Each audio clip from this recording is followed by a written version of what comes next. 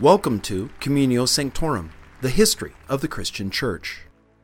This is the 10th episode in our series examining the impact that Christianity has had on history and culture. Today we consider the impact the faith has had on science. This subject is near and dear to me because when I first went to college in the mid-70s, I was studying to be a geologist. I'd always been fascinated by science and loved to collect rocks, so decided that geology would be my field. I took many classes on the trajectory of one day working in the field as a geological engineer.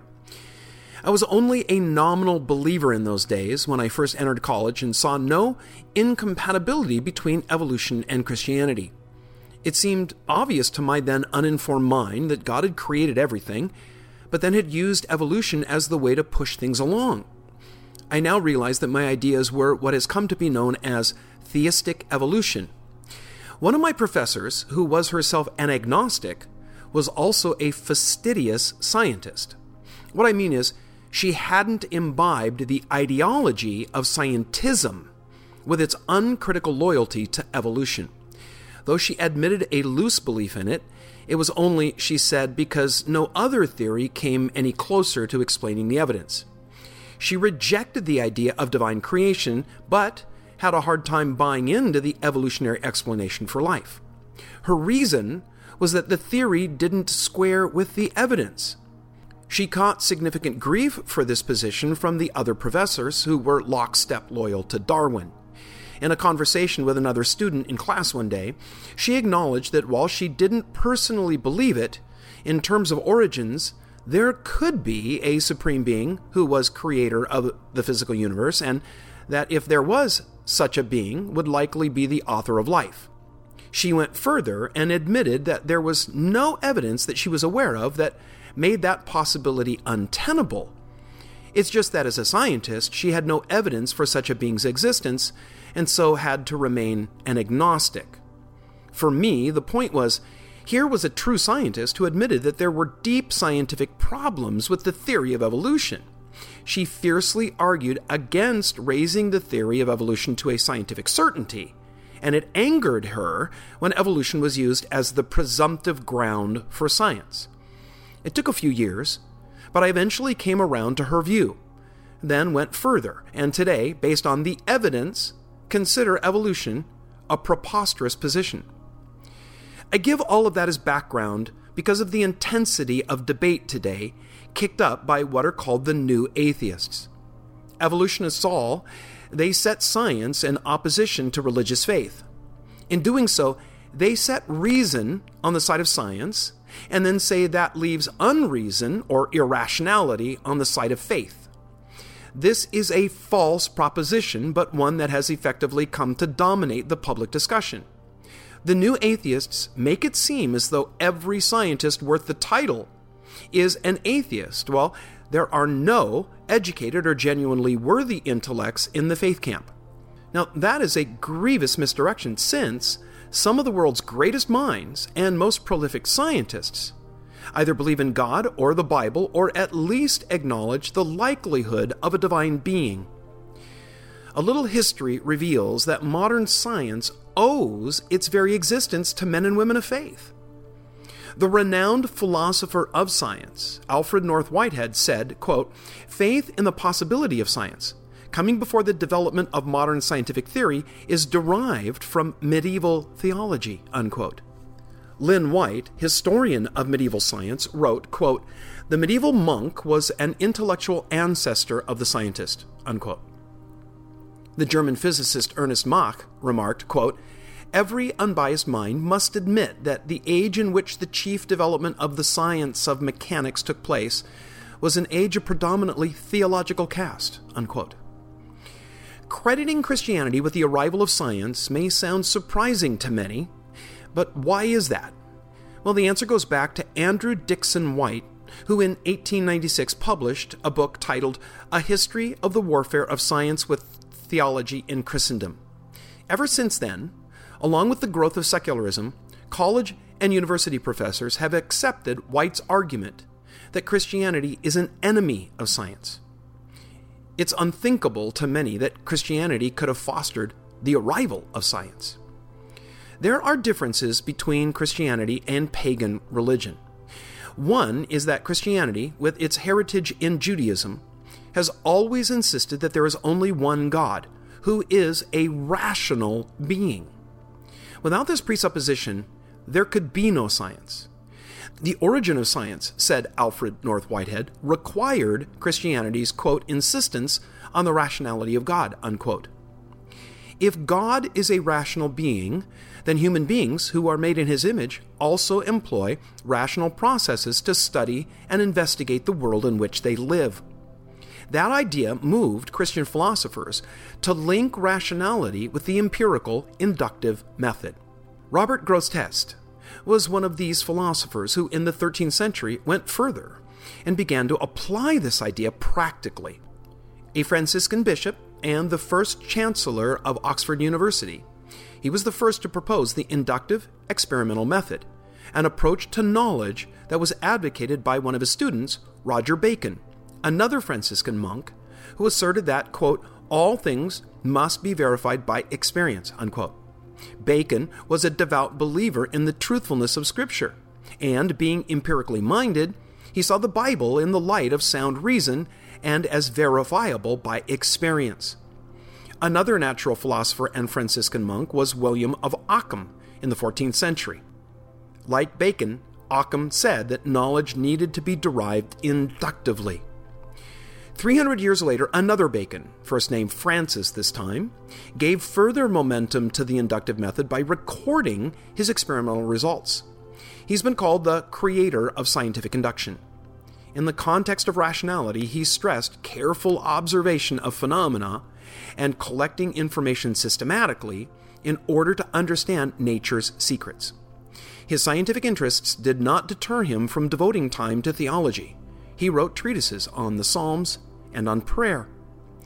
By introducing the inductive empirical method guided by rational procedures, Roger Bacon, William Ockham, and Francis Bacon departed from the ancient Greek perspective of Aristotle. Aristotelianism had a stranglehold on the world for 1,500 years. It held that knowledge was only acquired through the deductive processes of the mind. The inductive method, which required manual activity, was considered taboo. Remember, as we saw in a previous episode, that physical activity was only for slaves. It wasn't for thinkers and freemen. Complete confidence in the deductive method was the only way for the Aristotelian to arrive at knowledge. This view was held by Christian monks, natural philosophers, and theologians until the arrival of Grosseteste, the Bacons, and Ockham. Even after these empirically minded thinkers introduced their ideas, a majority of the scholastic world continued to adhere to Aristotle's approach.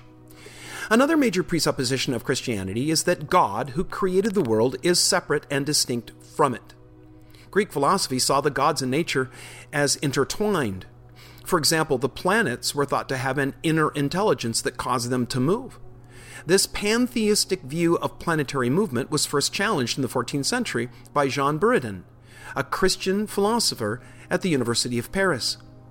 The biblical and Christian perspective, which sees God and nature as distinctly separate entities, makes science possible.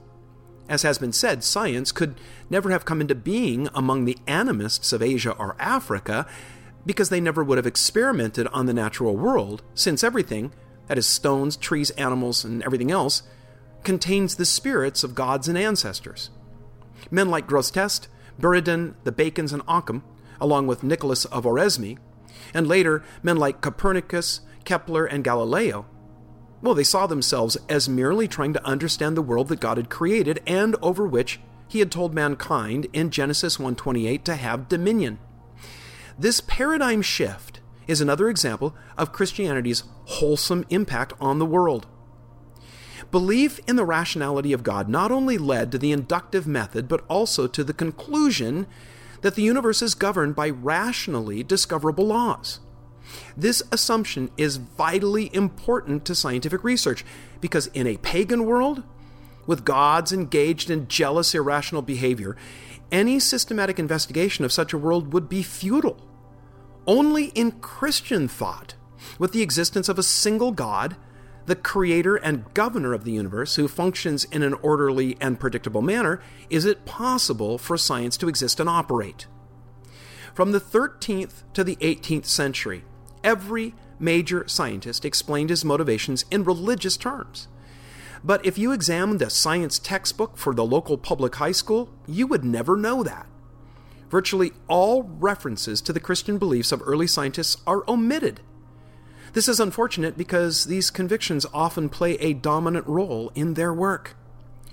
One early cutting-edge concept was Occam's razor, named in honor of William of Ockham. This idea had a tremendous influence on the development of modern science. Simply put, it's the scientific principle that says that what can be done or explained with the fewest assumptions should be used. This means that a scientist needs to shave off all excess assumptions.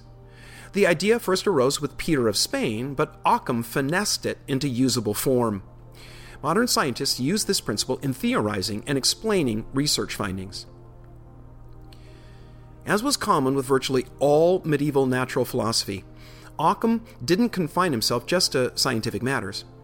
He also wrote 2 theological treatises, one dealing with the Lord's Supper and the other with the body of Christ. Both works had a positive influence on Martin Luther.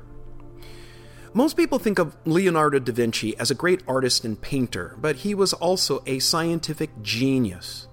He analyzed and theorized in the areas of botany, optics, physics, hydraulics, and aeronautics.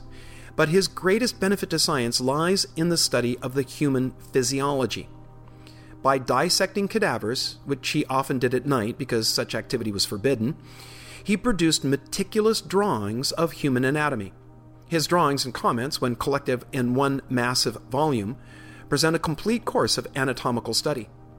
This was a major breakthrough because before his time, and for some time after, physicians had little knowledge of the human body. They were dependent on the writings of the Greek physician Galen, whose propositions on human physiology were in large measure drawn from animals like dogs and monkeys. Leonardo's anatomical observations led him to question the belief that air passed from the lungs to the heart. He used a pump to test this hypothesis and found that it was impossible to force air into the heart from the lungs. Now, lest anyone think that Leonardo's scientific theories and drawings of the human anatomy were divorced from his religious convictions, it's well to recall his other activities. His paintings, the baptism of Christ, the Last Supper, the resurrection of Christ, are enduring reminders of his Christian beliefs. The anatomical work of Leonardo was not forgotten. The man who followed in his footsteps was Andreas Vesalius, who lived from 1514 to 1564. At the age of 22, he began teaching at the University of Padua. In 1543, he published his famous work, Fabric of the Human Body. The book mentions over 200 errors in Galen's physiology. The errors were found as a result of his dissecting cadavers that he had obtained illegally. When Vesalius exposed Galen's errors, he received no praise or commendation. His contemporaries, like his former teacher Sylvius, were still wedded to Greek medicine and called him a madman. Others saw him as a, quote, clever, dangerous freethinker of medicine, unquote. There's little doubt of his faith in God. On one occasion, he said, quote, "We are driven to wonder at the handiwork of the Almighty," unquote. He was never condemned as a heretic, as some anti-church critics have implied, for at the time of his death, he had an offer waiting for him to teach at the University of Padua, where he had begun his career. Today, he's known as the father of human anatomy. Where would the study of genetics be today had the world not been blessed with the birth of the Augustinian monk Gregor Johann Mendel? As often stated in science textbooks, it was his work on cross-pollinating garden peas that led him to the concept of genes and the discovery of his 3 laws. That is, the law of segregation, the law of independent assortment, and the law of dominance. Mendel spent most of his adult life in the monastery at Brno, Moravia. Though Mendel is used by secularists to explain genetics and evolution, he rejected Darwin's theory. 4 names loom large in the textbooks of astronomy: Copernicus, Brahe, Kepler, and Galileo. The undeniable fact is, these men were devout Christians. Their faith influenced their scientific work, though that fact is conspicuously omitted in most science textbooks. Nicholas Copernicus was born in Torun, Poland in 1473. While still a child, his father died, and he was sent to his mother's brother, who was a Catholic priest, who reared him. He earned a doctor's degree and was trained as a physician. His uncle had him study theology, which resulted in his becoming a canon at Frauenburg Cathedral in East Prussia. History knows him best for having introduced the heliocentric theory that says that the Earth orbits the Sun, not the other way around. During the Middle Ages, it was suggested that the Earth might be in motion, but nobody had worked out the details. Copernicus did, and therein lies his genius. Copernicus received a printed copy of his masterwork concerning the revolutions of the celestial bodies on his deathbed in 1543. He'd hesitated to publish his work earlier, not because he feared a charge of heresy, as has often been asserted without any documentation, but because he wanted to avoid the ridicule of, get this, other scientists, who were strongly tied to Aristotle and Ptolemy. It was Copernicus's Christian friends, especially George Rheticus and Andreas Osiander, two Lutherans, who persuaded him to publish. Although Copernicus remained a moderately loyal son of the Roman Catholic Church, it was his Lutheran friends that made his publication possible. That information is surprising to many people, including university students, because most only hear that Christian theologians condemned Copernicus's work. For instance, critics like to cite Luther, who supposedly called Copernicus a fool. John W. Montgomery has shown this frequently cited remark lacks any substantiation. When Tycho Brahe died in 1601, Johannes Kepler succeeded him in Prague under an imperial appointment by Emperor Rudolf II. Kepler, who studied for 3 years to become a Lutheran pastor, turned to astronomy after he was assigned to teach mathematics in Graz, Austria, in 1594. Unlike Brahe, who never accepted the heliocentric theory, Kepler did. In fact, Kepler, not Copernicus, deserves the real credit for the heliocentric theory. Copernicus thought the sun was the center of the universe. Kepler realized and proved that the sun was merely the center of our solar system.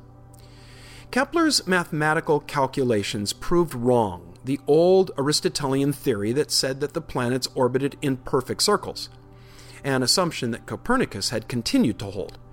This led Kepler to hypothesize and empirically verify that planets had elliptical paths around the sun. Kepler was the first to define weight as a mutual attraction between two bodies, an insight that Isaac Newton used later in formulating the law of gravity. Kepler was the first to explain that tides were caused by the moon. Many of Kepler's achievements came while enduring great personal suffering. Some of his hardships were a direct result of his Lutheran convictions, which cost him his position in Graz, where the Catholic Archduke of Habsburg expelled him in 1598. Another time he was fined for burying his second child according to Lutheran funeral rites. His salary was often in arrears, even in Prague, where he had an imperial appointment. He lost his position there in 1612 when his benefactor, the emperor, was forced to abdicate. He was plagued with digestive problems, gallbladder ailments, skin rashes, piles, and sores on his feet that healed badly because of his hemophilia. Childhood smallpox had left him with defective eyesight and crippled hands. Even death was no stranger to him.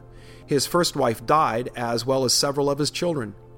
A number of times he was forced to move from one city to another, sometimes even from one country to another.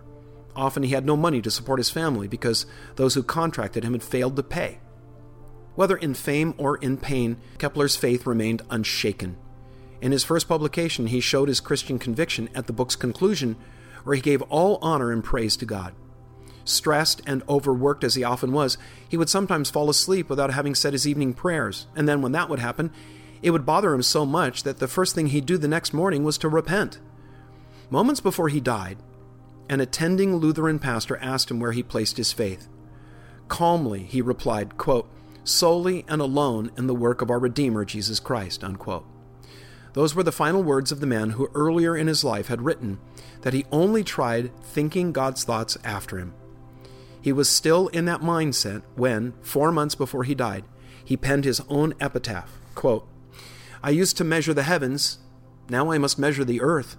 Though skybound was my spirit, my earthly body rests here," unquote. We'll end this podcast with a brief review of the 17th century scientist Galileo. Like Kepler, a contemporary of his, Galileo searched and described the heavenly bodies. He was the first to use the telescope to study the skies, although he didn't invent it. That credit goes to Johann Lippershey, who first revealed his invention in 1608 at a fair in Frankfurt, Germany. With the telescope, Galileo discovered that the moon's surface had valleys and mountains, that the moon had no light of its own but merely reflected from the sun, that the Milky Way was composed of millions of stars, that Jupiter had 4 bright satellites, and that the sun had spots. Galileo also determined, contrary to Aristotelian belief, that heavy objects did not fall faster than light ones. Unfortunately, Galileo's observations were not well received by his Roman Catholic superiors, who considered Aristotle's views, not that of the Bible, as the final word of truth. Even letting Pope Paul V look through a telescope at his discoveries did not help his cause. His masterpiece, A Dialogue of the Two Principal Systems of the World, resulted in a summons before the Inquisition, where he was compelled to deny his faith in the Copernican theory and sentenced to an indefinite prison term. For some reason, the sentence was never carried out. In fact, 4 years later, he published Dialogues on the Two New Sciences. That work helped Isaac Newton formulate his 3 laws of motion. Galileo was less pro-Copernican than Kepler, with whom he often disagreed. He largely ignored Kepler's discoveries because he was still interested in keeping the Ptolemaic theory alive. He also criticized Kepler's idea of the moon affecting tides. The mystery is, if he was less pro-Copernican than Kepler, why did he get into trouble with the theologians who placed his books on the index of forbidden books? The answer was because he was Roman Catholic, while Kepler was Lutheran. When modern critics condemn the Church and Christianity for its resistance to the Copernican theory, it must be noted and underscored that it was not the entire Church that did so. Both Lutherans and Calvinists supported the Copernican theory. And it needs to be stated clearly that the reason the Roman Church prescribed Galileo's work was precisely because they adhered to the scientific ideas of that day, which were dominated by Aristotelianism. Their opposition to Galileo wasn't out of a strict adherence to the Bible, but to the current scientific thought. Let me say that again. It was errant science, or what we might call scientism, that opposed Galileo. This is the mistake the Church can make today, when it allows itself to adopt the politically correct line of contemporary thought, the majority opinion, what the so-called experts hold to today. But history has shown is exchanged oftentimes for something else tomorrow. Listen, history proves that while scientific theories come and go, God's word prevails. And that brings us to the end of the Change series. Next week, we'll return to our narrative timeline in church history. Sing like never before, oh my soul, worship your holy name. Jesus, I will worship your holy name. Worship your holy name.